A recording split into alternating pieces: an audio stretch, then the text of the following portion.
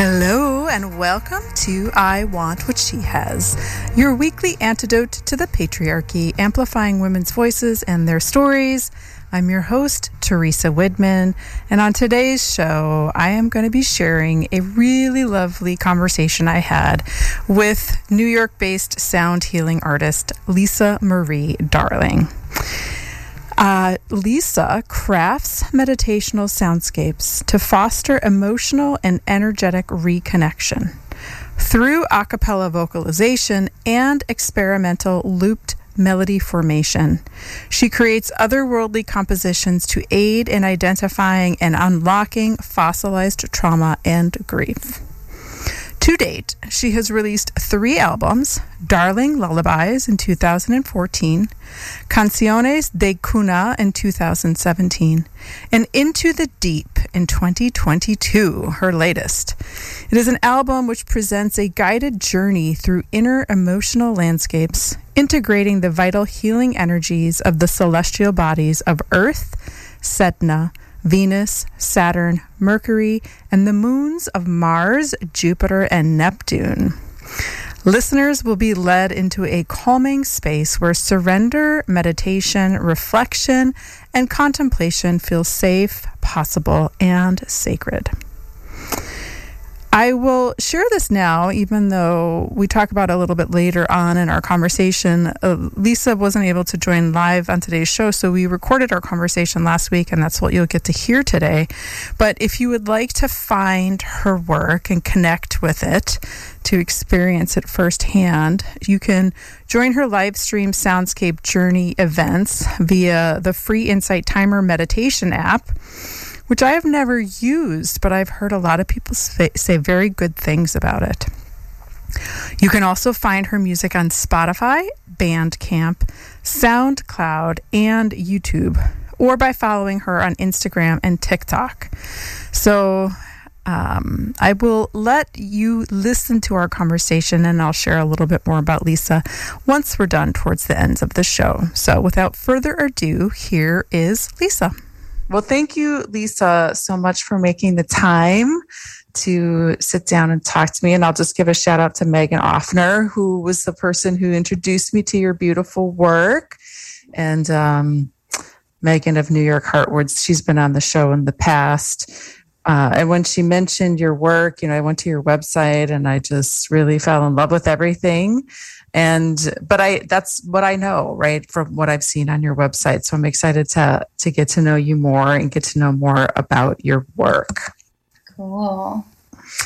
So I kind of would like to just learn about how this became something that you do. How did you come into the sound work? What's your background?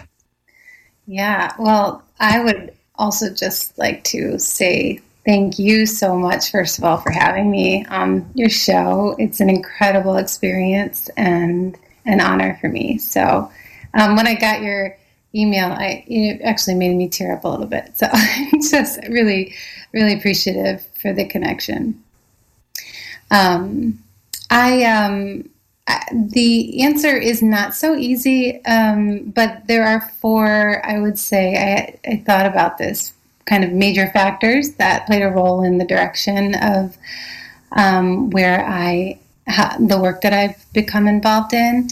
And the first is that I would say throughout my life, I'm just prone to having mystical tendencies and experiences that became so common. The experience of having not practical, not rational at all experiences that happened enough kind of told me that, like, this isn't something I should dismiss, and that accepting it and understanding it and potentially working with it eventually could be quite important to my growth and my spiritual needs. So that's been a pretty significant factor. I would also say, as a singer, I grew up not really having an authentic outlet that really resonated with who I was, and that felt like it was a real connection. And I grew up in Fort Wayne, Indiana. So the exposure to genres was quite limited, beyond what, really was more pop singing. And I felt like, I didn't want to be a country singer. So, which is really the only genre that my vocals sort of sounded like it could work with. Interesting. Yeah. And I tried, but it just never stuck. And I'm also not a songwriter. I'm not really one who likes to arrange words and play with words. So non-word songs ended up being my route. And if you would have told me that would have been my path 20 years ago, I'd have been like, how is that going to work? How do you write non-word songs? So, there was just an uneasy, like a dis-ease or incomplete feeling not having that outlet. And then I had two quite personal experiences that I, kind of deliberated on how to navigate this in the conversation. But I really wanted this to be authentic and to show up expressing, vulnerability and truth. And so I decided to include it. I am a survivor of trauma. I have experienced trauma in the womb, and I also experienced complex post-traumatic stress throughout childhood and adolescence. And I believe that lack of safety, that lack of feeling safe in my experience, led me to explore healing modalities for answers and truth and clarity and understanding. And I also had the experience of feeling dis-ease or discomfort from being separated from my paternal family since childhood. And not having that influence, I feel, was pretty impactful to me in this state of feeling incomplete, because I'm very similar in nature to my father, like twinsies kind of vibes, like shockingly similar. In my paternal side, they're creatives. They're painters and singers and multi-instrumentalists, dancers. And I wasn't exposed to any of that throughout my life on my maternal side. So it played a big role in this sort of just, and there's like a hole like that I just knew. I didn't know. It was very subconscious, but it just was there. And so I would say those four components were the biggest factors that lended me to go down this path. At what point did you know that the whole related to your paternal, that kind of absence of the paternal side, was something that needed healing? It was just blatantly put into my face because I reunited with my father after 36 years. Wow. And I learned that he was dying. And so I had 6 months with him. And while it was one of the most nourishing experiences that I could have ever imagined, in a returning to self that couldn't be addressed by any other influence, it was also one of the most devastating emotionally to experience. And I think that, there was the loss that I had of, having to witness my father deteriorate. But then also, I wasn't able to be with him when he died. I escorted him to Iran, but had to say goodbye to him at the gate in Germany. I wasn't allowed to be by his side when he died, and I had to just move on with my life. He was just gone again. Mm-hmm. And it was like, the double whammy. It felt like I lost him twice. And so the pain was insurmountable. It was unhinging. And I had to face it. Yeah. Yeah. I was debilitated. And I also had moved to a new city and lost my job at the same time. Oh, wow. This was happening. So it was kind of like a pretty big, tower card moment.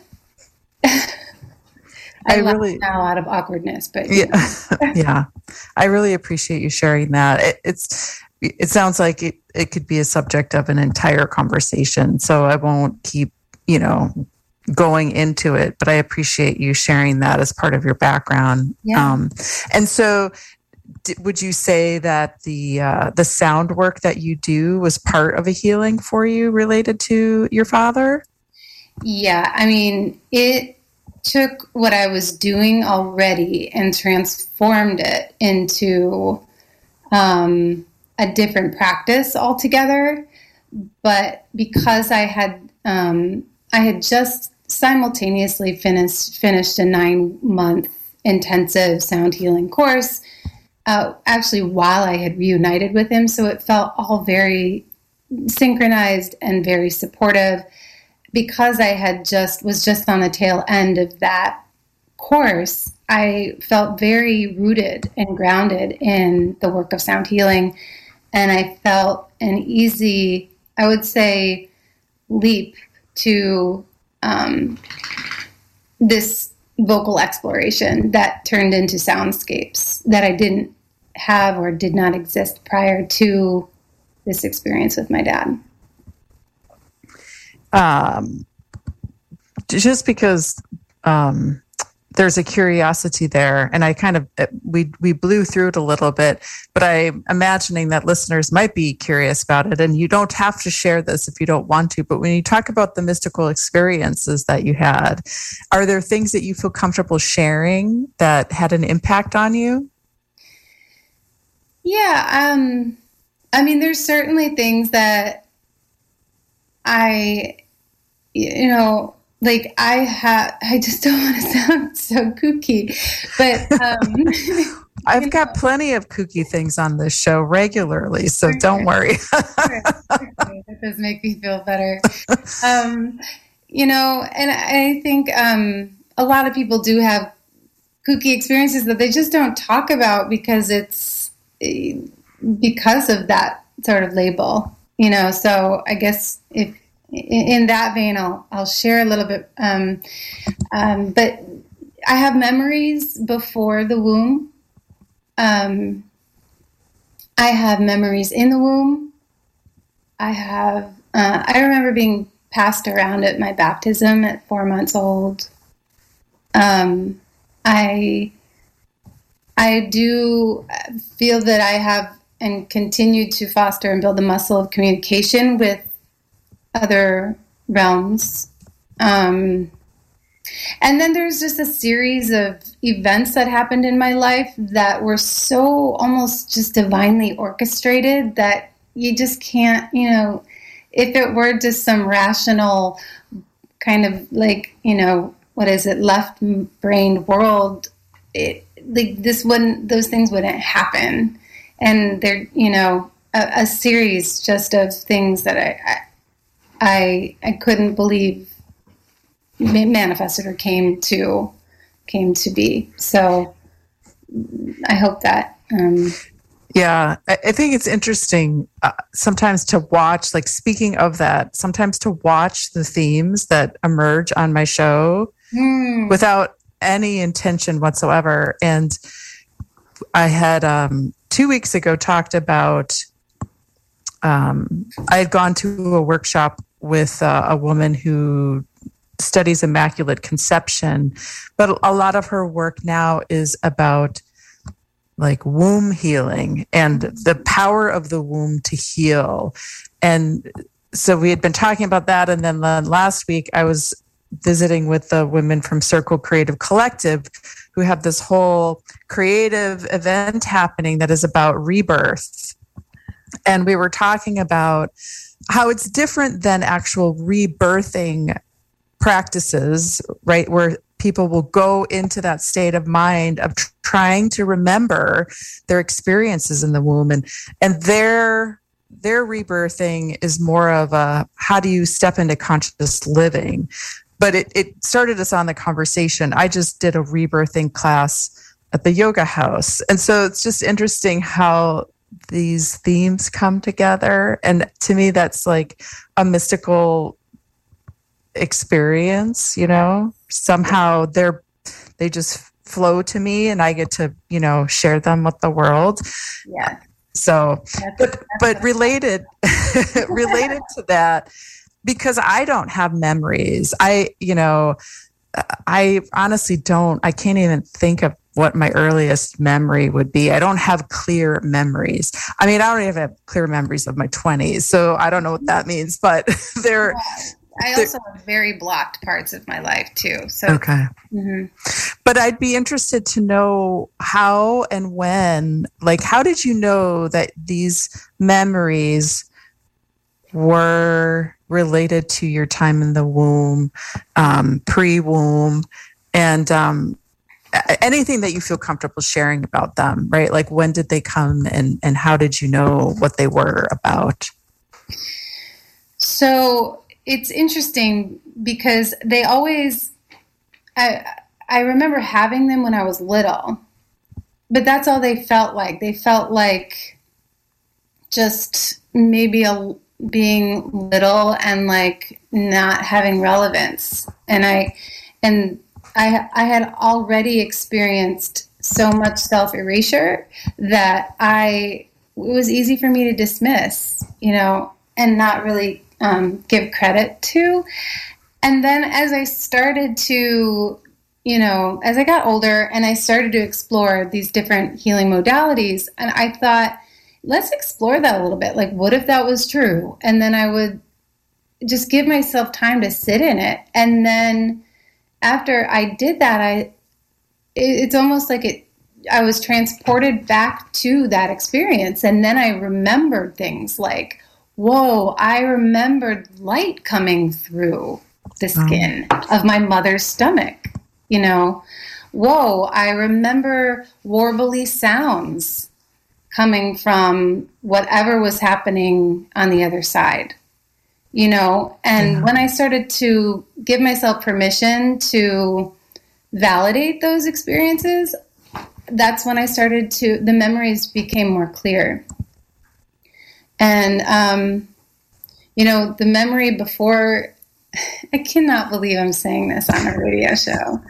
The memory before I came into the womb was like, I explored that a little bit. And, what I remember is not much, but I recall being with a few other beings besides myself. And it was as if like it was like a launch party or some, for lack of a better term. But we were excited. And it was, okay, she's going in or, whatever I was at that time. And I just remember it being a very positive, uplifting experience. And I came in on what felt like a huge slide. Wow. And then like dense thud of the human experience. Mm-hmm. And I don't remember much after that, except for being like, this is not what I thought this was going to be. Like that, I know that there was such a vast difference in lightness and denseness and density in that transition. And then I think the next memory I had was the sounds that were coming through. Mm-hmm. So, I don't know. It's interesting the way you describe it. Did you see the Disney movie Soul? Is that what it was called? I did see that. Yeah. I feel like that's exactly how they... There are some aspects of it that you look at these Disney shows or any, some magical cartoon or whatever animated show and you think someone's tapped into something, Right. You're like, how did they do that? I know there's elements of it that really are relatable. Yeah. Yeah. So, Well, it's such I keep referring to myself, but when I was in college, I remember writing a paper about souls coming out of a garden, and like in Edmund Spencer, the Fairy Queen, I think they had like the Garden of Souls or something. I don't remember all the details, but I've been obsessed with just understanding it, because I don't have a clear awareness of my past, as I said. And then it's like my logical mind wants to make mathematic sense of everything. Mm-hmm. Like if there's all these souls, and then, a population keeps growing and growing. So where do these souls come from? Like, it's just, I can't like reconcile everything. I don't know why my brain wants to go there, but I did study law. So there's that part of me as well. Totally. So I'm always just interested in There's this. Probably actually answers to it. Yeah. I would say that the curiosity does, lead somewhere. Yeah. Yeah. So I thank you for sharing that on the radio for everyone in the world to hear. No, I'm just kidding. It's true. I'm just going to be the kook.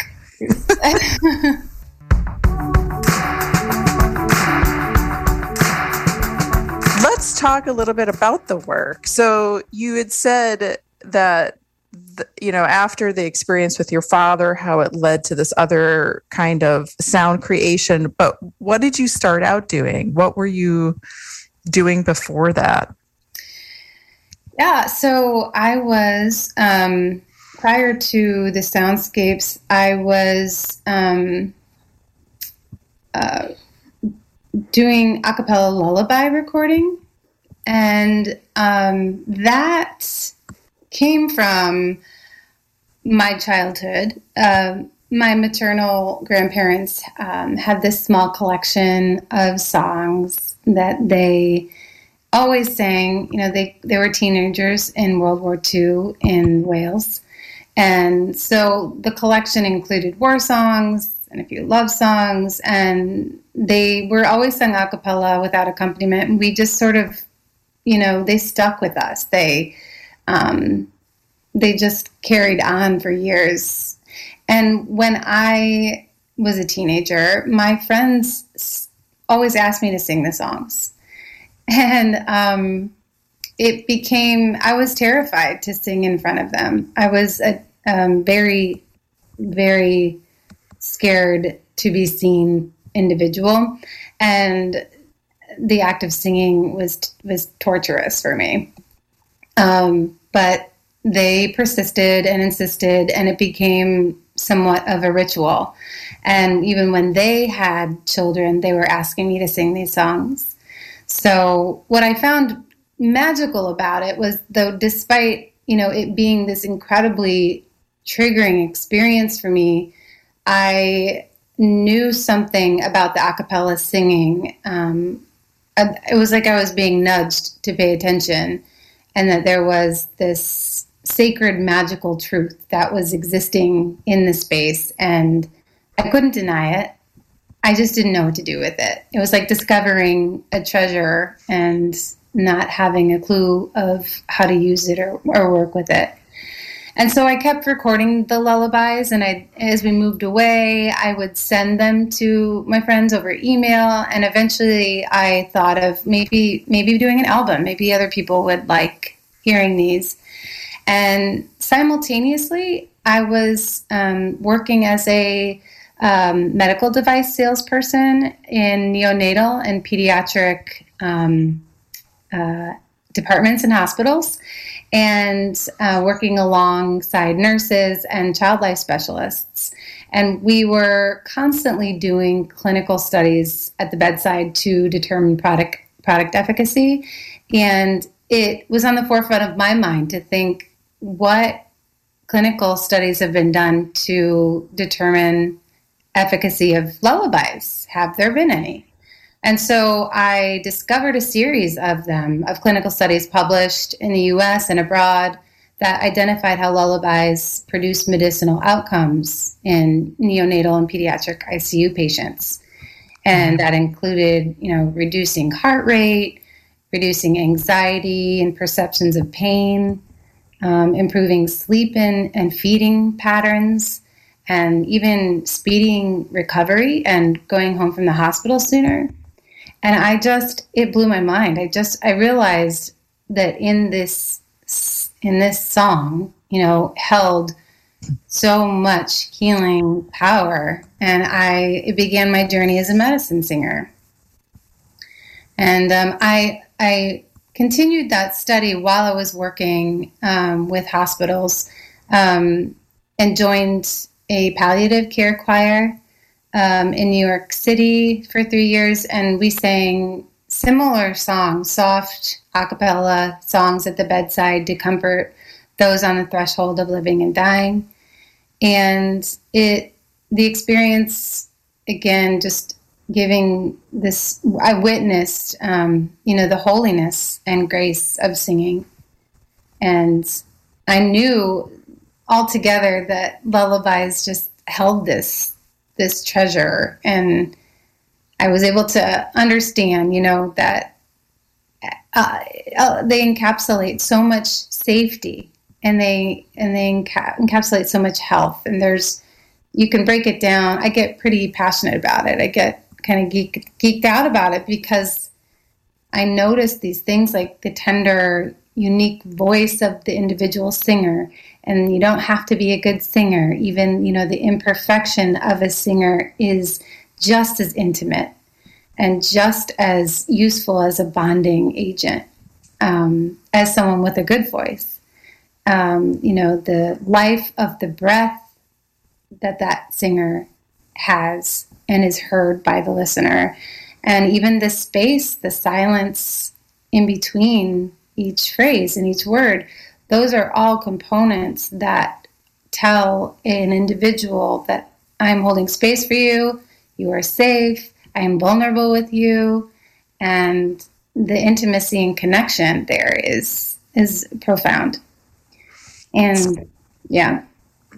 It's really fascinating to me as someone who's studied sound healing, not to the extent that you have, but they talk a lot about sounds to offer both babies in the womb and young children. And a lot of the research that I have read focuses on classical music because there's just like a complexity to it that keeps the brain kind of in a state of development, is the most simplest way for me to describe what I have read about. But what you're describing is something very different, it sounds like. That it's a bit more of an energy exchange with intention from the singer. Would you say that that's part of it? Yeah, and it doesn't have to be so intentional to be powerful. Someone that has no idea about sound healing, but that is just wanting to nuzzle up to anyone who they're singing to, and offer something sweet is really enriching.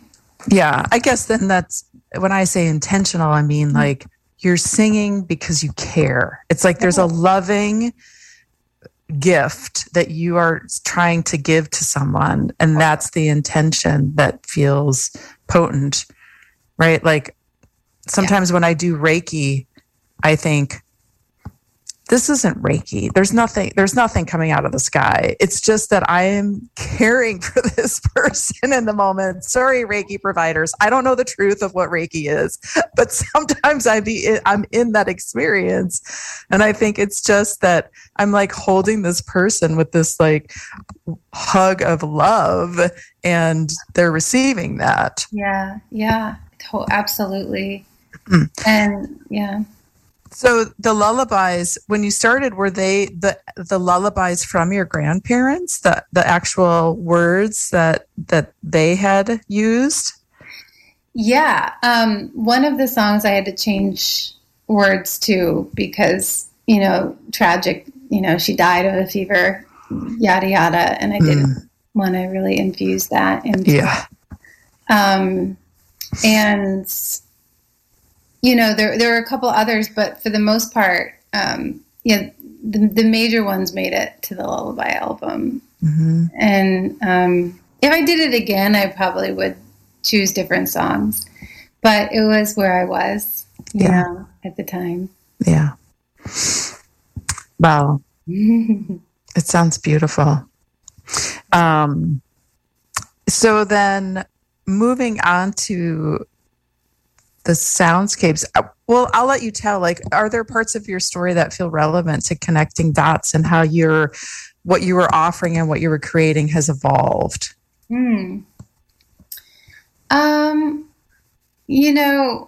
I would say there were work-related experiences that evolved I would say my resume, but I don't necessarily think that they made a major impact on my own evolution as a singer and as a sound healing artist. So not necessarily too, critical to discuss, but I will say there were a couple of events that happened that were related to that emotional evolution, and I could share those. I think those are quite relevant. One being, I joined another choir.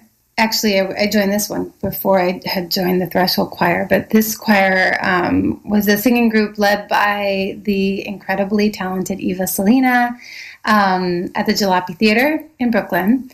And we practiced choral Balkan singing, which is filled with emotion that I just had never experienced or had been introduced to.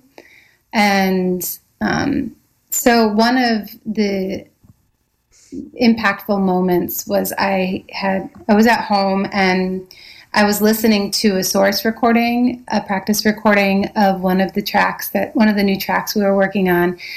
And I remember listening and falling to my knees and beginning to sob because the sound, even though I didn't know, it was a Ukrainian song. And even though I didn't know what the words meant, I could feel the deep pain that came through in the singer's voice.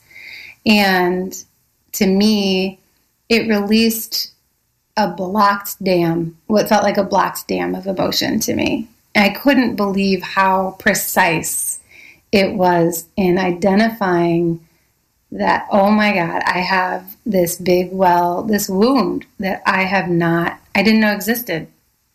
And that's from that experience, I began to understand how song helps us uncover and unlock these buried hurts and these buried traumas and brings to the forefront of our minds, alerts our conscious minds to a wound that needs tending to, just like the wound on our bodies, a physical wound.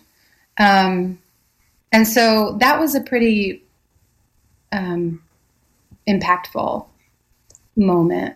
And so let me just understand, were you singing the song at the time or you were listening to it? I was just listening to it. Wow. Yeah. And the song still to this day just gives me the total goosebumps. So yeah, that was a big shift for me. And then Balkan singing in general, from a style standpoint, it helped from a deprogramming standpoint, like conditioned mind of I should not be heard, I should not take up space, because it's called the pagella. It's a folk song in Corsica. You go on and on and on with the song. It's improvised. It is intuitive. The singers work with each other. There's a movement and a flow, and it ends when it feels right. There's no, this is the end of the song. And for my exposure, what I believed to be the right way to create a song, it just totally dispelled that myth. And it was very healing for me, because I then began to feel more comfortable taking up space singing, holding my own space as a singer. And if people wanted to leave, they could, but people stay, So I think that was pretty transformative, and I never forgot it.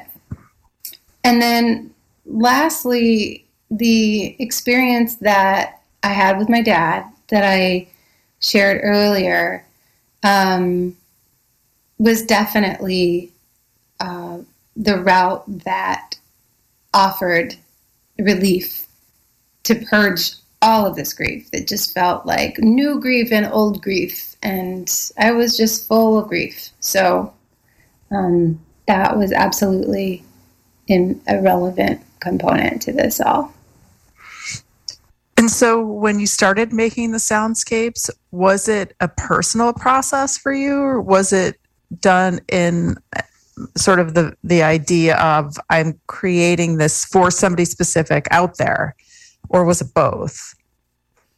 Well, it was definitely not a linear process, and it felt like I had to piece together what was happening like way after the fact, because it just felt like I had a hodgepodge of like things happening that didn't really seem to be chronological. But what I did was begin as a therapeutic process. And really it was just me using a looper, and I was giving myself permission to go wherever my voice needed to go. I didn't want to I couldn't confine it to, or tell it a box to fit in. And I needed it to be simple and accessible. Anything complex, it was just putting too much pressure on myself. And so I created sounds that matched the energy of emotion that I was feeling. And it became my healing ritual. I don't know if I answered your question fully. Yeah, it's funny too, because I'm taking a class right now on a version of somatic work. And so often the instructor talks about when you feel an emotion sort of in the heart space or the shoulders, like in the upper part of the body, the next logical place to move it is through sound, and to create the sound of that emotion. As a way of, his philosophy is it's a way of expanding your capacity for kind of holding that emotion. It's not just about releasing it, which is a whole other story, but it's interesting to hear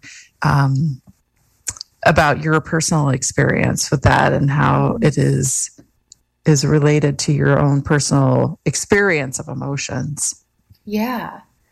And it's hard to even, if I reflect back, thinking where was the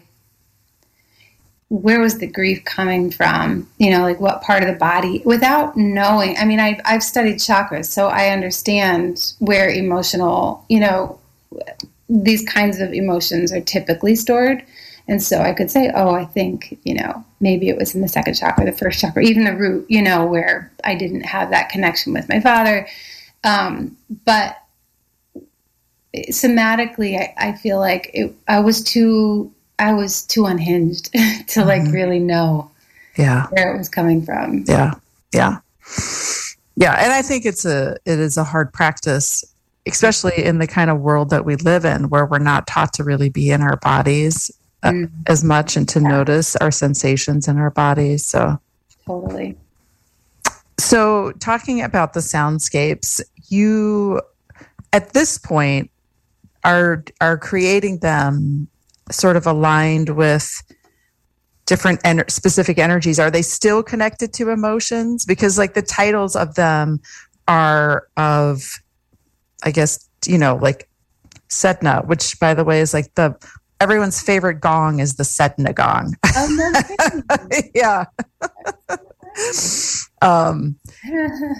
Hermes, like, so to me, they don't immediately go towards a specific emotion, but I'd be curious to know how you're now creating them and what is the essence of them that you are putting out into the world with them.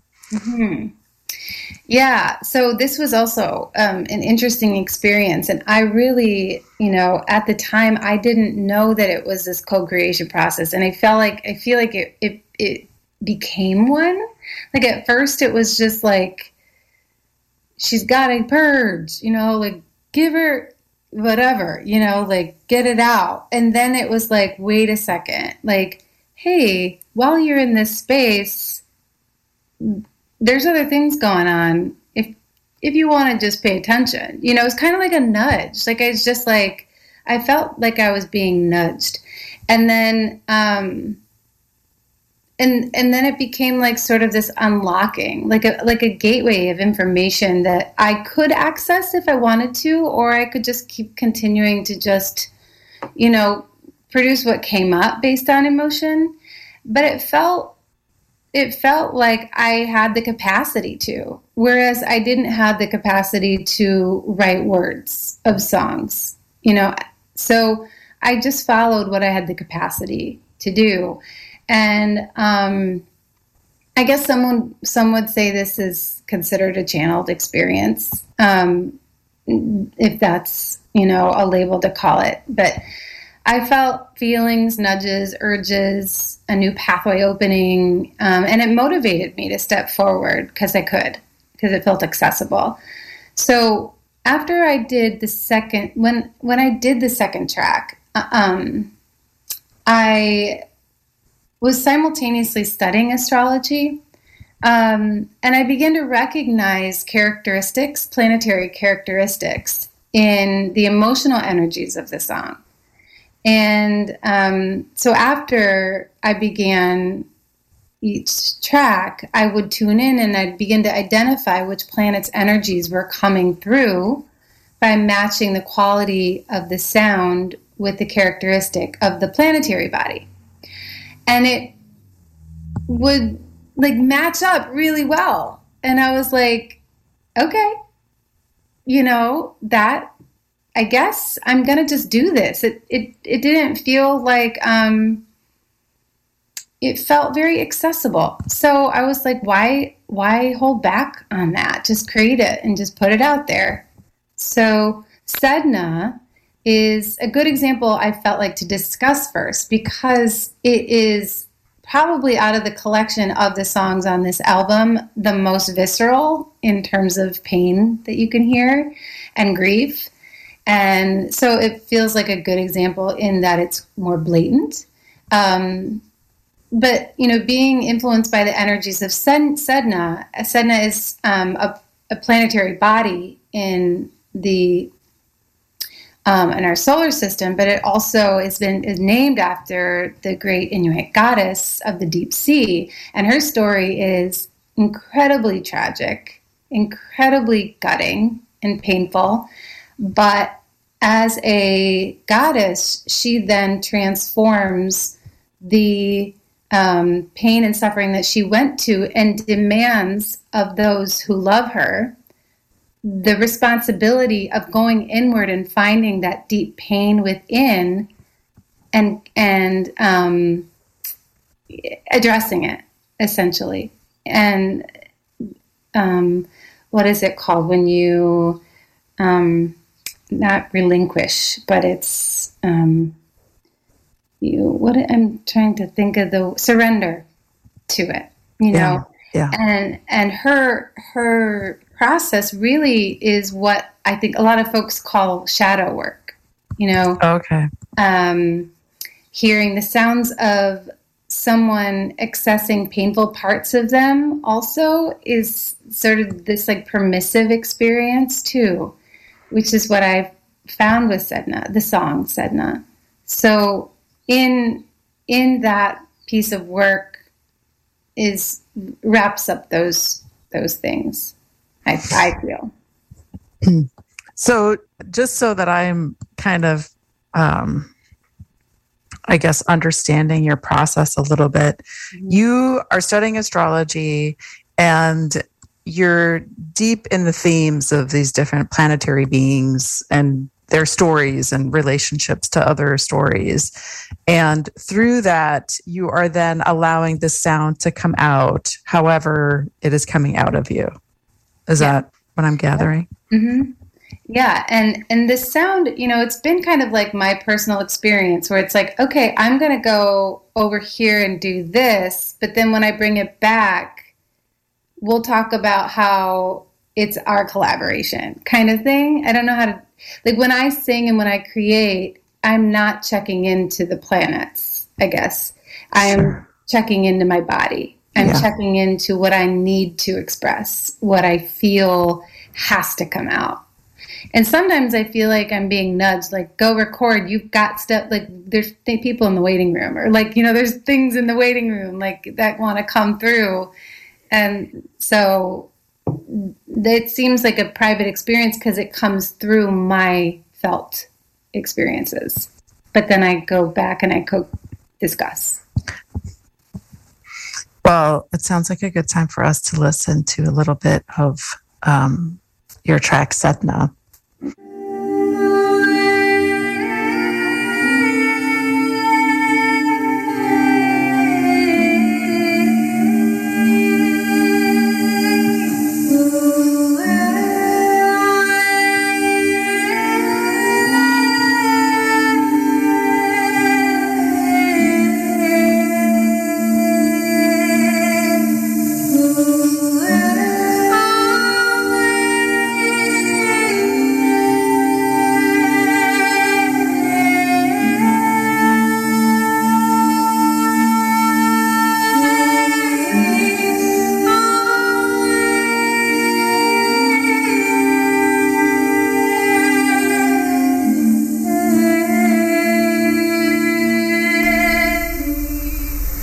That was a short snippet of Lisa Marie Darling's song Sedna from her recent album Into the Deep, which you can find in various places to listen to the whole track. Her website is lisamariedarling.com, and she's also on Spotify, Bandcamp, SoundCloud, and YouTube. So check the various places that you look for music, and you can enjoy the entirety of the sounds of Sedna. Okay, so let's talk about some of the other soundscapes that you have. One of them that you sent to me is Venzo. I have never heard that before. What can you tell me about Venzo? So Venzo was a track that came through when there's some personal influence in there as well. I was having a struggle with reproductive issues and depression and grief around that. And so in that process of grieving and feeling connected to being a mother, but not becoming a mother, this song came out. It was like I gave birth to this song instead of a baby. And what I found so magical about Venzo was that it works with Venus. And Venus is the divine feminine, Venus energy, working with love and beauty. And this track to me was all of that, but it also wove in my grief, and it wove in the need to transform that grief into something else, a softening beauty. And so in the creation of this song and working with Venus, I was able to find an outlet to channel this pain, and also create something that wasn't going to go away. I was able to bring my child to life, even though, the circumstances were otherwise. So that's what benzo is about. Thank you for sharing that. I'm so sorry to hear about the struggles with fertility. We can talk about that offline. Mm-hmm. I have my own journey. Mm. So then you say benzo is related to Venus. Is it the same thing with a different name? No, it's just there's a relationship there. I named it benzo because that song, that track, works with the energies and the characteristics of Venus. Okay. And so it's interwoven. It's like, okay, it's a collaboration, essentially. Got it. Well, let's take a listen to benzo now.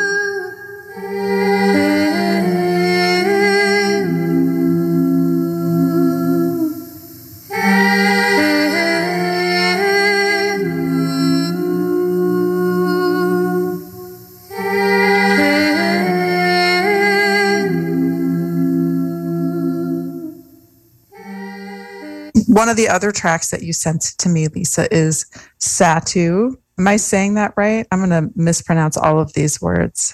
I pronounce it Satu, but I don't know why. It looks like almost like a relationship to Saturn. What is Satu? Well, and that's the crazy thing. I named it Satu because of family influences that were coming through.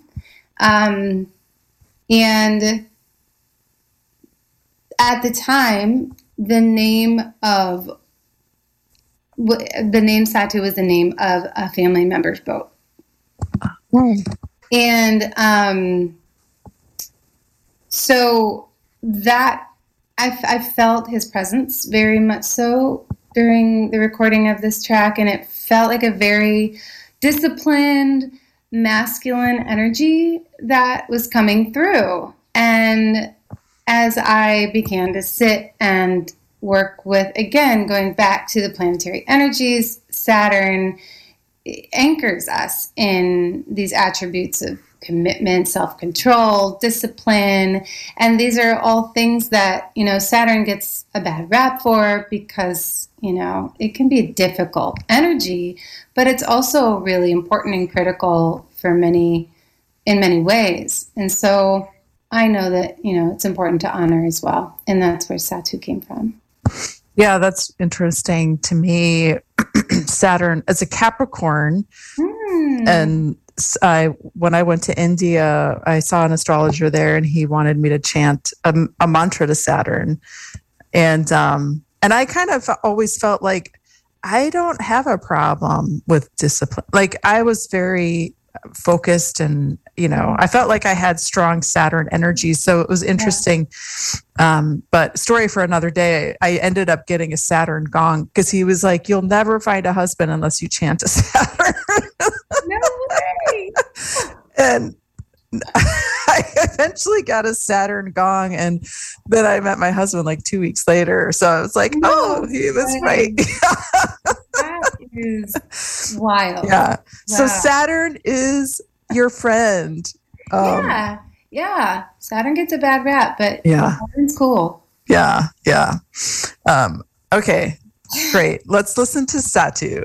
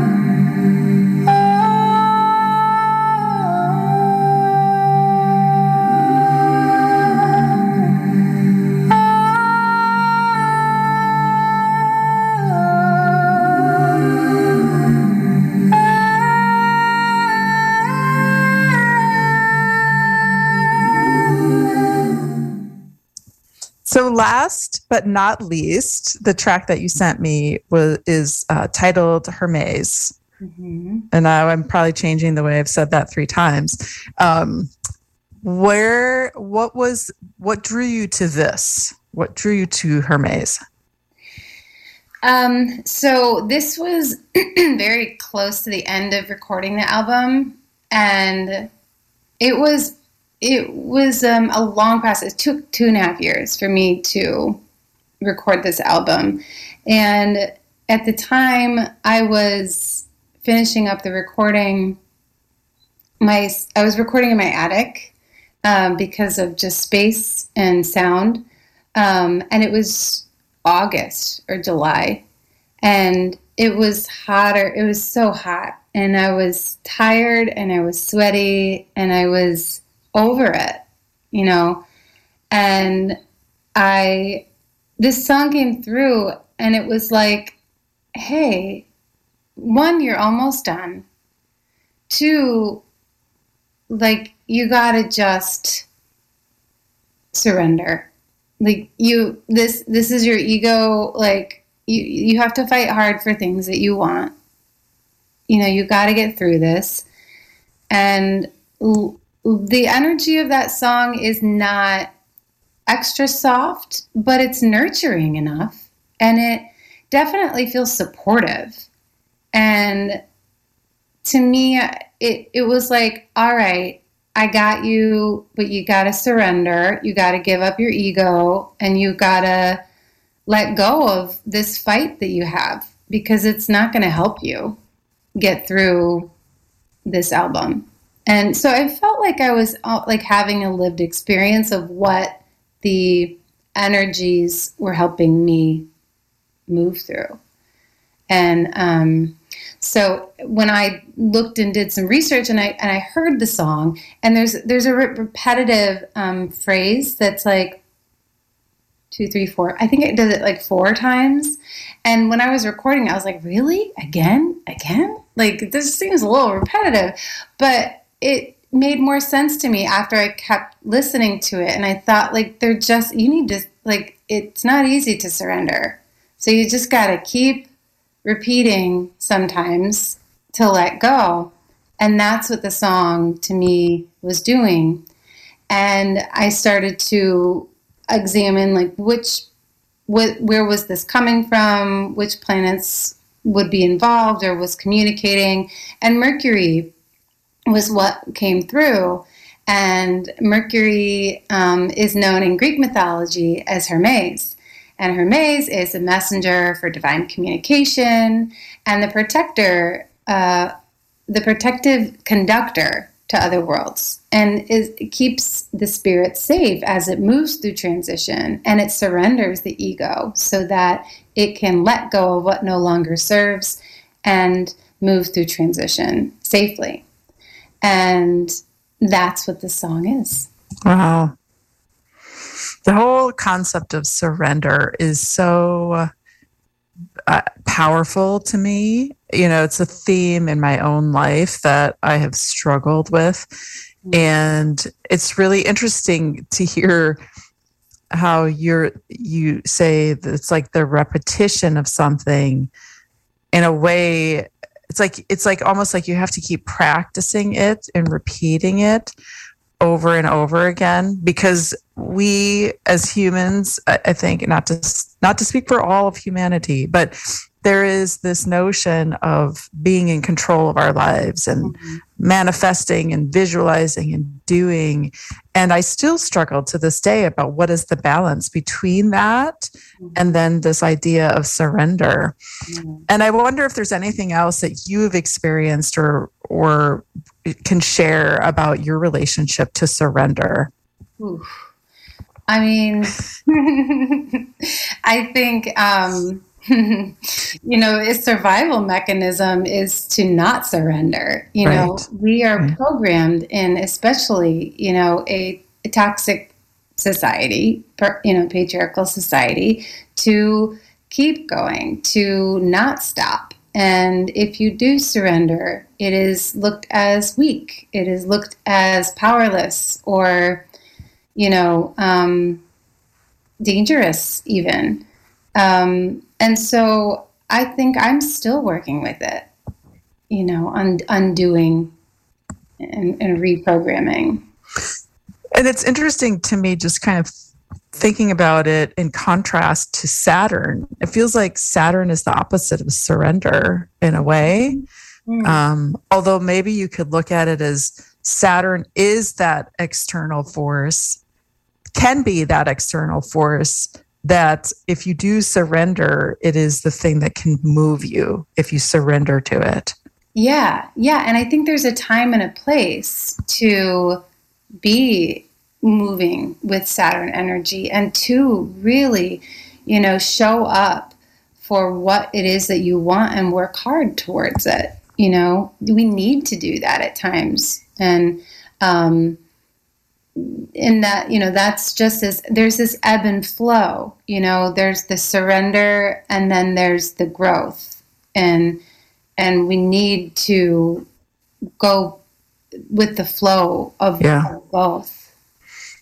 And so when you say you were fighting against your ego in a way, working on this album, and it kind of came to this crescendo or culminating point, recording Hermes. What was it? Was it a idea of like, it has to be perfect in some way? Like what were you fighting against? Was it just the heat and the conditions of recording? I think so. Yeah. And I also think like, I just, I had to I just remember now. I had to teach myself how to use a new tool like this. I had this 5 looper station that I bought as an upgrade to the 1 looper that I used, so that I could create, like I was talking about the waiting room. Yeah. If I had more loops that I could work on other things while I was still, building and composing one track. And so I got this looper and I had to teach myself how to use this looper. I had to teach myself how to, record up, in my attic, and I had to just the learning curves of everything in the heat with technology and singing and composing and channeling. I wanted to stop. I wanted to enjoy my summer. But Saturn came in and was like, no. Yeah, Saturn was like, yeah, we're not going to have that happen. But by the time Hermes came along, it was like, Saturn was already recorded. Yeah. The work was done. Well, let's listen to Hermes now.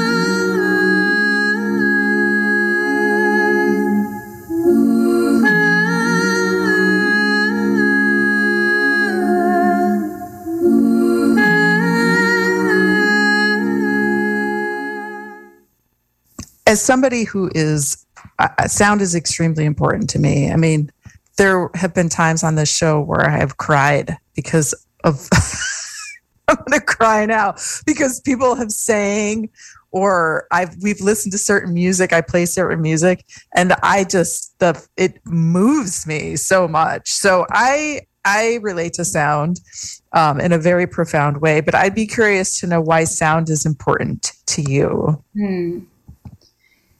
Yeah, I agree. I mean, there were a couple of times even talking about, the Ukrainian song that Eva was singing.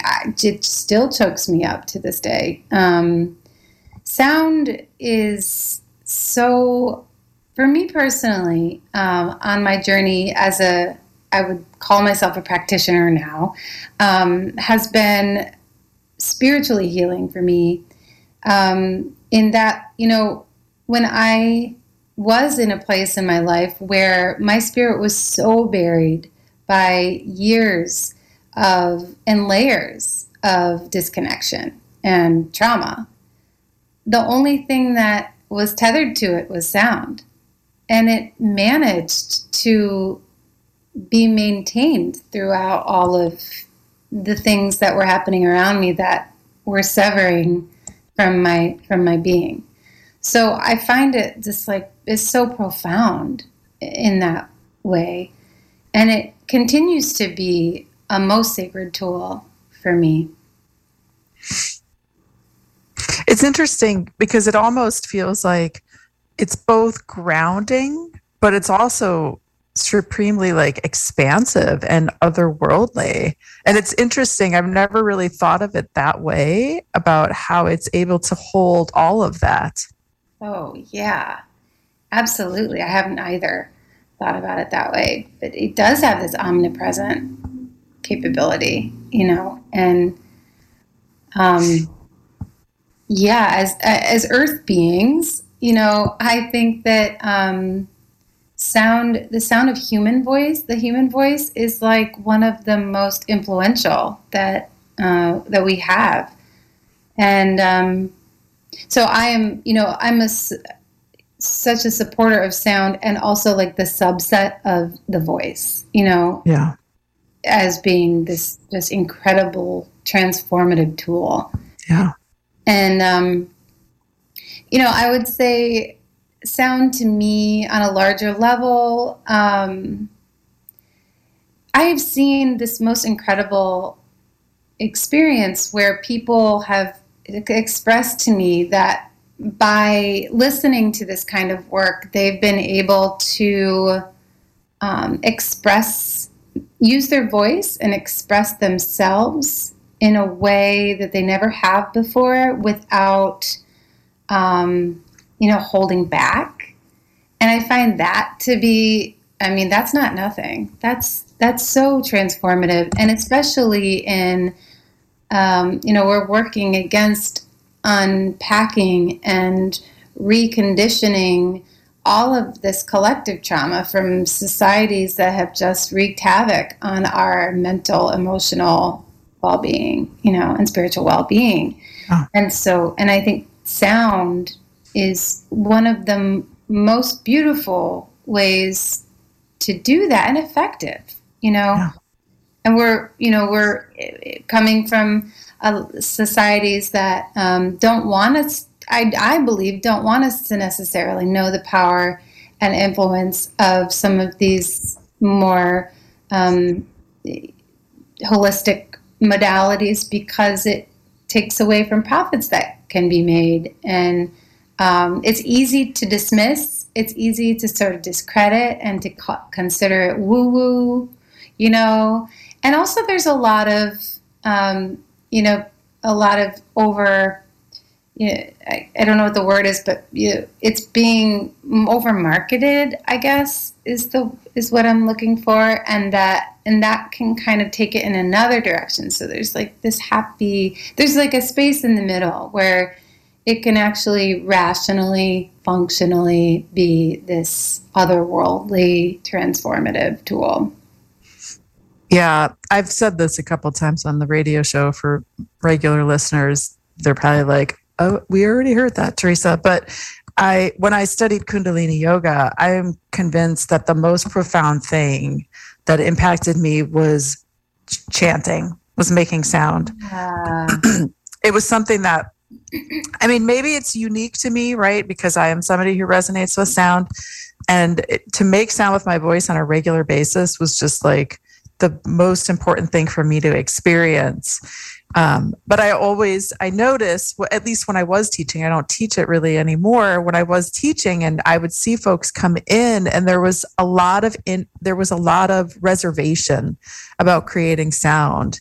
And I can't help but think that if people can really let go, right, surrender the ego or whatever traumas might be held inside that, I guess, make it hard for people to make sound, to be seen in that sense. To me, I just feel like it's one of the most profound healing tools that we have. And it's right there. Like you talk about, there's a sacredness to it. It doesn't have to be some big, money-making thing or whatever. There's a real sacredness to it. Yeah. Yeah. I mean, I think, it's one of those head scratchers where it seems so simple that, I think we overcomplicate things too. And we think things need to be more complex to be so effective, because maybe we're afraid of the vulnerability and the intimacy that comes from it. Maybe there's it's easy to rationalize away the emotional benefit.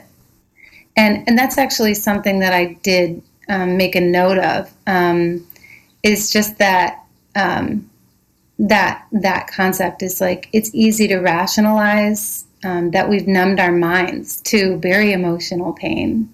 Yeah.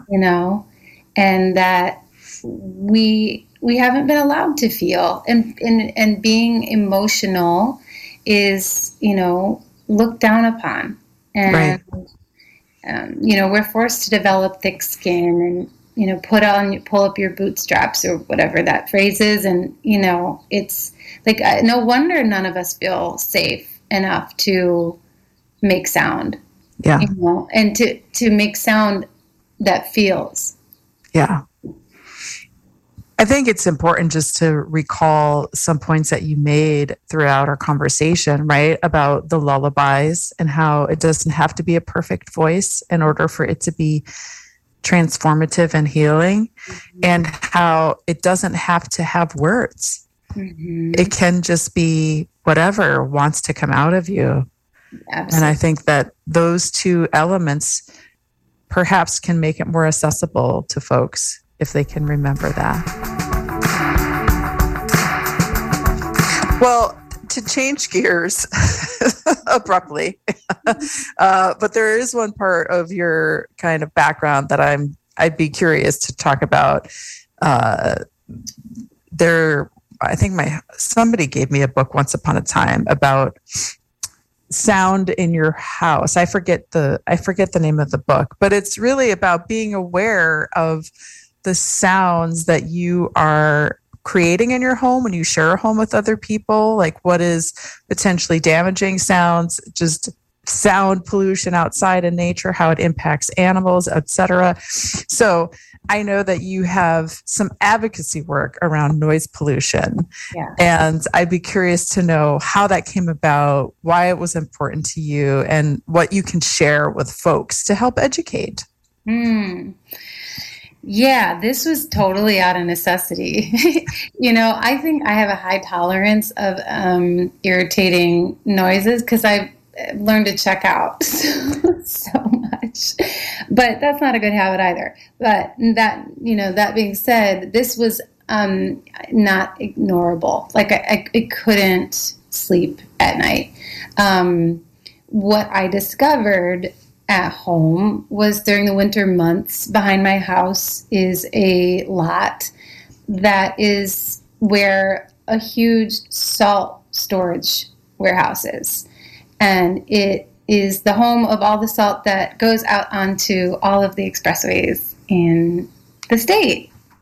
And so what I discovered was that there was this loud, piercing backup beeper noise that was ongoing throughout the night, every single night in the winter, from November to April. And I couldn't believe it. I went through a couple of nights of it and thinking, this is just like some temporary emergency situation. But it was really indeed just how everyone had lived the last 70 years in my neighborhood. And that's incredible. Believe it. Since the facility was built and my home was built in 1950.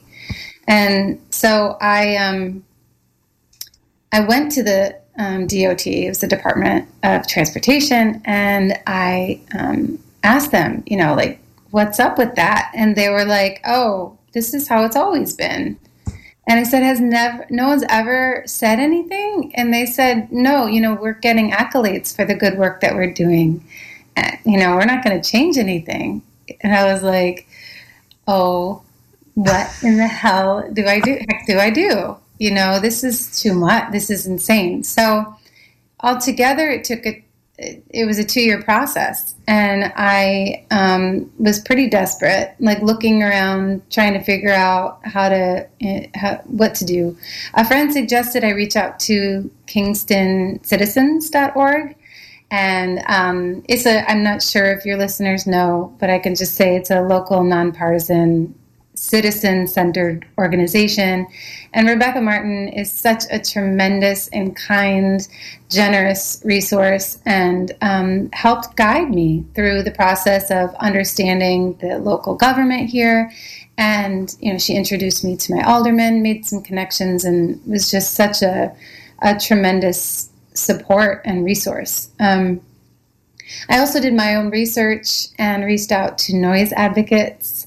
In the country, there's an organization called noisefree.org that has a lot of material and is very helpful in offering resources if anyone needs to reach out.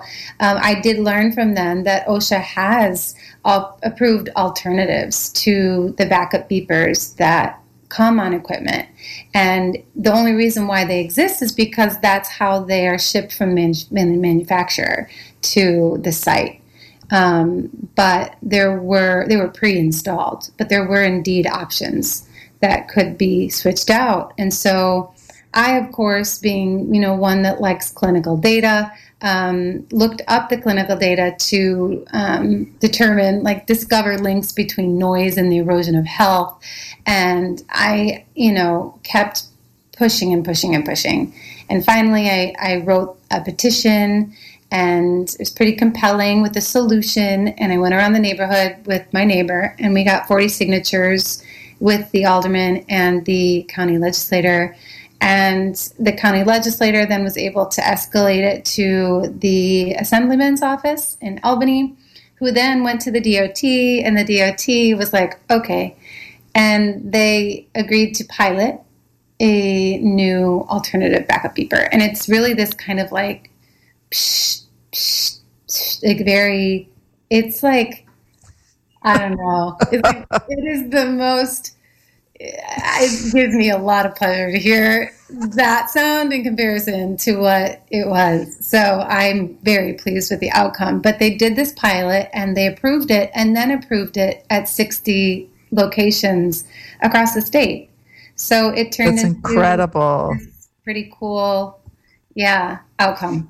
Yeah, I think it's so incredible. I mean, not only just for the noise pollution aspect of it, I mean, it really opens up a whole can of worms when you think about what some conditions some people live under, right, as it relates to noise pollution. Yeah. But also just a story about how you were empowered to do something to make a major change, not only in your neighborhood, but that has impacted now so many other people, which sometimes can feel, right, we can feel as citizens like we don't have that kind of power. And so I think it's a super important story to tell. And I'm so glad there was a happy ending. Yeah, me too. And, it hit that nerve where it kind of unhinged me too. So I didn't care if I was an annoying squeaky wheel because I was like, you don't know what this is like, you know? This situation is not even nearly as bad as what other people live in. And so I do feel grateful that the outcome was what it is and that I was able to, make that change. Were your other neighbors, did they come on board easily? Did it take any convincing of folks? Oh, yeah. People were uncomfortable with it. They were like, what are you doing? Why are you rocking the boat? Yeah. And, people have lived here for a really long time and they become conditioned to it. Some folks told me, it tells me that there's snow coming. And I'm like, can't you just check the weather report? Like, why do you have to have the backup fever? People were sweet about it, but some people didn't want me to do anything. And then others were really encouraging and others were neutral. So it was kind of all over the board. Yeah. Yeah. Well, kudos to you for making it happen. Thank you. Thank you. So before I let you go, let's talk about where people can find your work. Obviously, your website is a resource where people can connect with you and everything that you offer. But I know that you have. Are you on Insight Timer? What are you on? One of these. Yeah. I should know this before I ask you the question, but. And I'll just say your website, obviously it'll be linked to in the show notes for everyone, but it is lisamariedarling.com. So you can find it if you're just listening and you don't go back to the show notes. That is the website, lisamariedarling.com. So where else can folks find you and what's going on? Awesome. Thank you. So what I am working on now is on June 4th, there'll be an opening of a new art gallery called Headstone Gallery on Hurley Avenue. And I'm not sure if I said June 4th, but that is the opening day. And they have an opening exhibit displaying massive planetary charcoal drawings by an artist named Marina Friedman. And they've asked me to accompany with a soundscape. And so that is coming up, and I'm thrilled to be a part of that. I'm also, like you said, on Insight Timer, I offered these soundscape journeys. They are live stream, and about 3 days a week I'm conducting them, so about 12 a month, and on Mondays, Wednesdays, and Fridays at this point. And they're free, donation-based. I'd also like to, I'm planning on hosting live sound events in the community locally, and I'm in discussion with folks who host wellness events and have facilities that center around work with alternative medicines or holistic medicine. So I'm looking towards that and for more opportunities as well. And I'm also hoping to be selected as an event for O Positive, which will come up in October. So Nice. Those are some of the things I have on the dashboard. Wonderful. Wonderful. Did you apply as a musician for O Positive? I'm applying. Or as a wellness practitioner? I believe it's going to be under the category of wellness practitioner. Okay. I believe so. Just so folks know where to find you and how to find you, because you'll get selected. Well, it would be a very wonderful opportunity. Well, I want to thank you, Lisa, so much for making time to come on the show, and obviously for all of the beauty and healing that you're putting out in the world. We need it now more than ever. Perhaps that's a fair statement, but we definitely need it now in a big way. I mean, holistic medicine to me is just where it's, we really do. So I thank you. Thanks for saying that. Yeah. Thank you so much for having me. It's been such a treat and an honor, and I'm sad it's done. Well, we can always have you back when you have other things going on. Thank you. I would be honored. That was Lisa Marie Darling, lisamariedarling.com, where you can find out all the information about her upcoming event, as she mentioned, opening June 4th at Headstone Gallery. I'll link to all of this in the show notes, of course, so that you can find this information. All righty, friends. Thought I would mention that I had the honor of covering for Corey Nakasue yesterday.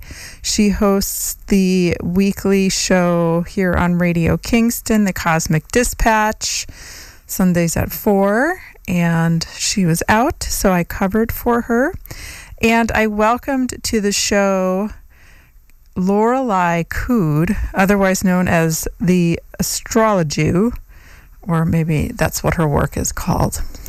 Anyways, her website, myjewishstars.com, is where you can find information about her. But you should listen to Corey's show, The Cosmic Dispatch, because these folks are real astrologers, I guess I should say. If you're into astrology, you should listen to that.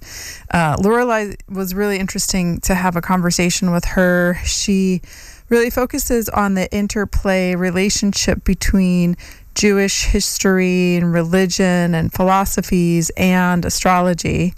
And it was fun to kind of talk about how these things got lost along the way. I mean, it's not fun, but to learn about it. And so it was a good conversation. Lorelei actually does the local horoscopes for our beloved Chronogram magazine, and so you may know her name from that. The new moon is coming up on May 30th, which is officially next Monday, and but it's early in the morning on Monday. I think it's at like 7:30 a.m. our time here in New York, in Kingston. And so I wanted to get you in the spirit of the new moon by sharing from Tanaz's Forever Conscious report on the moon, which is my usual go-to. It's always where I start, kind of checking in on what she has to say and what resonates with me and what does not. I'm doing a new moon sound bath on Sunday. It's at my house in the barn. It's by donation. So if you're curious and want to know more or want to come out, send me an email. Find me somewhere. I'm out there. Pretty easy to find. But so I will be sinking into some of these words and kind of tuning into what else is going on and bringing that into the sound bath. So this is what Tanaz has to say. On May 30th, the Gemini new moon closes the eclipse portal, bringing an end to eclipse season. Eclipse season is always a highly transformative time. Beginning back in April 2022, this set of eclipses likely brought change, transformation, and new information to work with. Whatever manifested, eclipses always put us where we need to be, even if it doesn't quite feel like it at first. They are known for bringing fated events and situations that are designed to boost our level of consciousness, often quite quickly. No matter where we stand after these eclipses, the Gemini new moon will be like a gentle hand, guiding us to digest all the energies that have come our way. The first new moon after eclipse season is always an important one, as it brings a dose of fresh energy and fresh perspective, allowing us to integrate all that has unfolded and feel more confident when it comes to taking our next steps forward. While this fresh energy from the Gemini new moon will be welcomed, there is some mentally foggy energy stirring at this time, cautioning us to move slowly and to be patient. While we may feel some ease as we settle on new ground, the universe is asking us to take it easy. This mentally foggy energy partially comes from Mercury. Sometimes I just wonder what words come out of my mouth. Mercury. Sorry. When I used to do audiobook recordings, I'd get stuck on a word even though I know how to pronounce it, but something would just misfire in my brain. Okay, let's start that sentence over. This mentally foggy energy partially comes from Mercury, which is the ruling planet of Gemini and is currently in retrograde. As Gemini's ruler, Mercury takes on an even greater influence under this new moon. What did Mercury, Lisa, my guest today was connecting it to Hermes, right? Yes. I think I remember that correctly. Okay. Too much information in my brain. In the days surrounding the new moon, give yourself permission to take your time and not rush into any decisions with haste. The universe is slowing things down so you can take your time, so you can catch your breath and make the best decision moving forward. That sounds nice.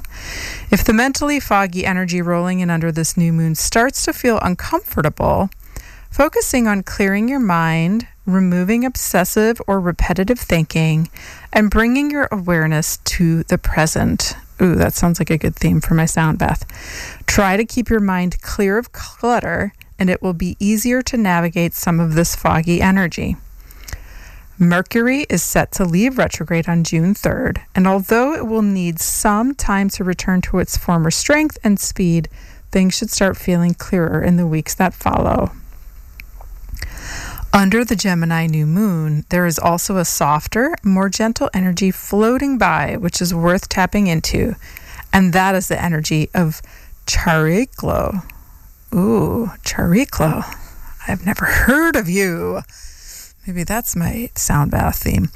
Chariklo is known as the asteroid of spirit medicine. It represents returning to the earth for spiritual healing and remembering that we are an intrinsic part of life on this planet. Chariklo is a very gentle energy that can help to facilitate and bring ease to any healing journeys we have been on. It reminds us to turn to nature for support and assistance, whether this is simply taking a walk in the park or sourcing herbal teas and tinctures that support your body. Chariklo also helps us to heal on a spiritual level, reminding us of the power that comes when we nurture not just our body, but also our soul. Being a Gemini new moon, this energy feels quite fitting as Gemini is represented by the twins. One twin is mortal and the other is immortal, reminding us of these two sides of our being. We all have a body and we all have a soul, and it is often when they are working together that we feel our best. Bringing harmony to our body and soul is an energy current that this Gemini new moon can help us with. If you want to bring more harmony between these two sides of your being, write down what your human side feels and what your soul side feels, and then set an intention to bring healing in unison to both of these sides. Trust that the universe will help you build a bridge that both your human and soul side can walk towards. Another sweet yet subtle energy that surrounds this Gemini new moon is Aldebaran, a royal star that has been highly revered by many ancient cultures around the world. At this time of this new moon, both the sun and moon will be conjunct Aldebaran. Aldebaran carries the energy of success, honor, and rewards, giving this new moon a lucky glow. Aldebaran is also believed to be home to the Silver Gate portal. You can read more of that via the link on Tanaz's website. I'm going to link to this in the show notes for you so that you can further explore. After the heavy energies of eclipse season, the Gemini new moon will feel much quieter and should bring a softening. While this new moon won't bring total clarity, it does remind us to be patient, to move slowly, and to focus on the gentler and more subtle aspects of our healing journey. If life is still feeling hectic after the eclipse transformations, you know that this new moon brings a reminder that it is okay to take your time to process, digest, and reflect. Don't feel like you need to get swept up in any frantic or quick-paced energy.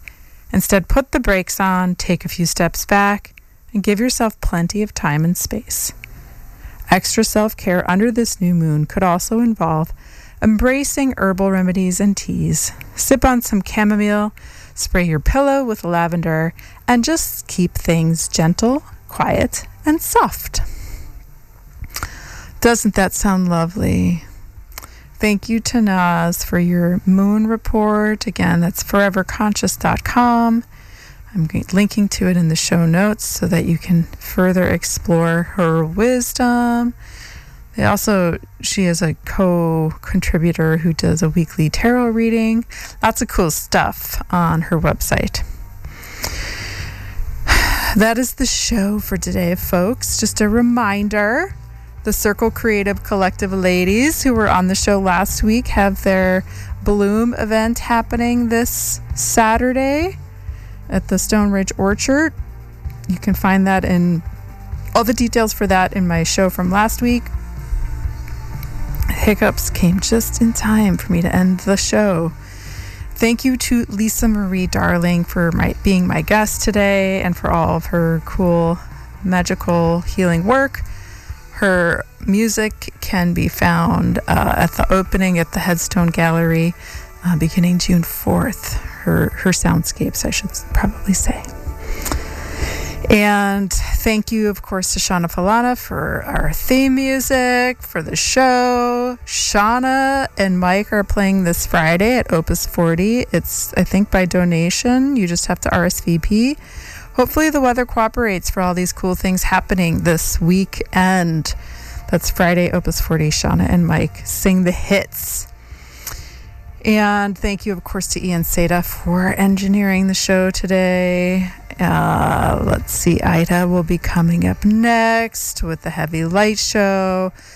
A quick plug, I listened to Morgan Taylor's Radio Cake yesterday. Such a fun show. I hadn't really listened to it. Give it a check out. Give it a listen.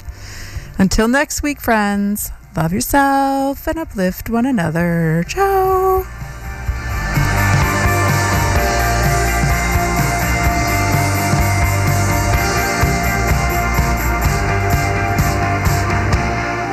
It is coming up on 1 p.m. You're listening to AM 1490, FM 1079, WKNY Kingston.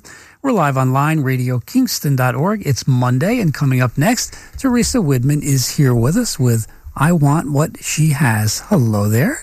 Happy Moon Day, Warren. Happy Monday, Moon Day to you, and what a beautiful day it is after that, well, I call it a torturous weekend. I'm not a fan of that type of weather, especially this early in the season. Yeah, I wasn't ready for it. I found myself using the air conditioning, driving around in the car a lot. Yeah. And I don't want to live like that. I don't want to live in air conditioning. I was actually doing some research for something and was realizing that it kind of is a luxury and that a lot of other countries don't actually use it that often. And I didn't realize that. I mean, I've traveled in Europe, but maybe not in the... Oh, no, I was in Spain It had a really bad air conditioner in one place we stayed in. I don't know, but is it an American thing that we get used to air conditioning? I know growing up, we never had air conditioning. My mom and dad didn't want it. And we got used to the way it was. It was fine. Right. But I would much rather live in the fresh, crisp, low humidity than air conditioning, of course. But unfortunately, we have to, use it when it gets really warm. Yeah. Or sit in the pool. I was like, maybe I'll get a kiddie pool and put it in my backyard. Yeah, even a kiddie pool works, right? It's great. Yeah, I remember, as a kid, we'd go up to Cape Cod, to Maine in the summer, and it didn't matter how hot it was. You were in the water all the time. Exactly. It's so nice, right? But today, we don't need to put on that air conditioner, do we? No, we don't. It's a beautiful day outside. It's very refreshing. So I thought we'd talk about something that might be dear to your heart, because I think, Teresa, correct me if I'm wrong, but I think you probably spend a bit of time in the kitchen. I think you're a pretty good cook. I just have that feeling. That's debatable. Actually, I didn't cook for a long time. It was really during the pandemic that I started cooking more.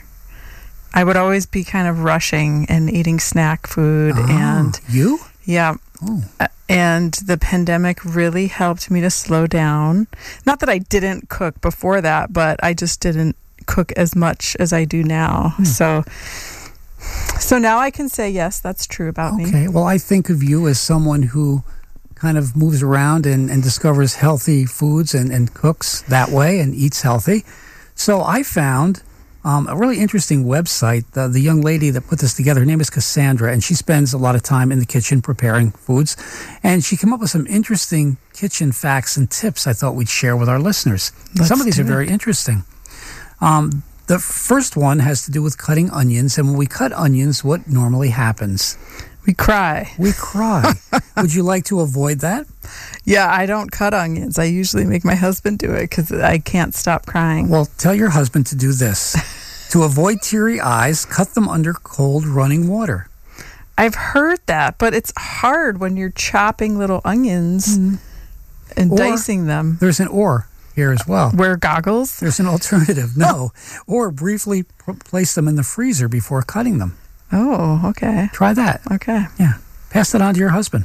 I will. And if you have that onion scent left on your hands, that smelly onion scent when you touch onions? Yes. Do you know how you would remove that?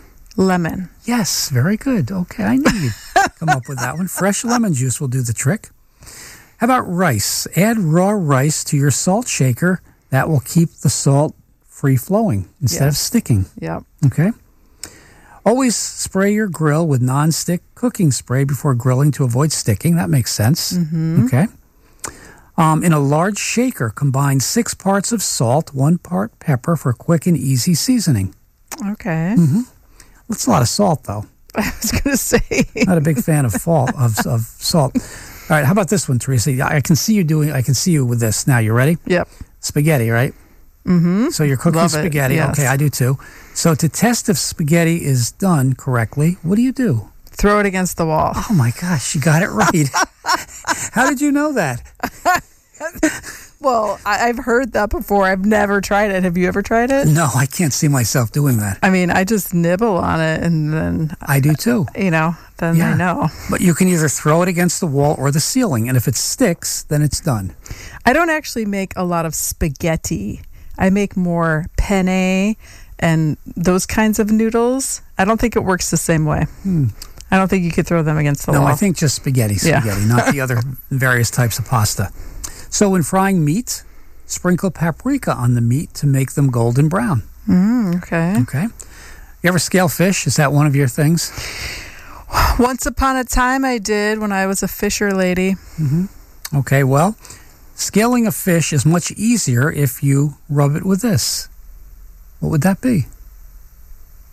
I don't know. Vinegar. Yeah. Rub your fish with vinegar. It's much easier to scale. Okay. A few drops of lemon juice added to simmering rice will keep the grains separated. Oh, I never knew that. So they don't stick together. Nothing worse than sticky rice. Unless you want sticky rice, but yes, I agree. True. When baking bread, you bake bread often? That was another pandemic skill that I learned. I haven't baked it in like a few months, but yeah. Okay, well, here's a tip. When baking bread, a small dish of water in the oven will help keep the crust from getting too hard or brown. Oh, that's right. I actually did just make bread. Okay. Remind me to show you the picture of it, Warren. Does it taste better than it looks? It tasted delicious. Okay. I was very surprised because it was a very simple bread recipe, and I wasn't expecting it to be so good. Because during the pandemic, everyone was on a sourdough bread making kick, and it's just say how it's so easy to make it. And I always assumed that non-sourdough, like the rising bread, was harder to make, but it really wasn't. Okay. So these are interesting kitchen tips from Cassandra, who has a website called Delishably. To keep hot oil from splattering, when you're cooking with the hot oil and it splatters, right? Mm-hmm. Sprinkle a little salt or flour in the pan before frying. Oh, okay. Now this is interesting. Boil all vegetables that grow above the ground without a cover. I wonder why that is. Huh. So carrots or something that grows underground, potatoes, you'll need to cover them. But vegetables that grow above the ground, you should boil them without a cover for some reason. I don't know why. Any thoughts on that? It's so interesting. I don't know. If there's a real physics aspect to it, when you keep the cover on, sometimes the water can stay more hot. Mm-hmm. And so I wonder if there's just a concern that you would overcook them. I don't know. Possibly. And you don't want to overcook them because you kind of cook the nutrients out of them that way, right? Right. Let's see. A little vinegar or lemon juice added to potatoes before draining will make them extra white when mashed. I don't mind yellow potatoes. It's fine with me. Yeah. Especially if you're going to put cheese in them anyways. Exactly. And finally, to deodorize a musty-smelling freezer.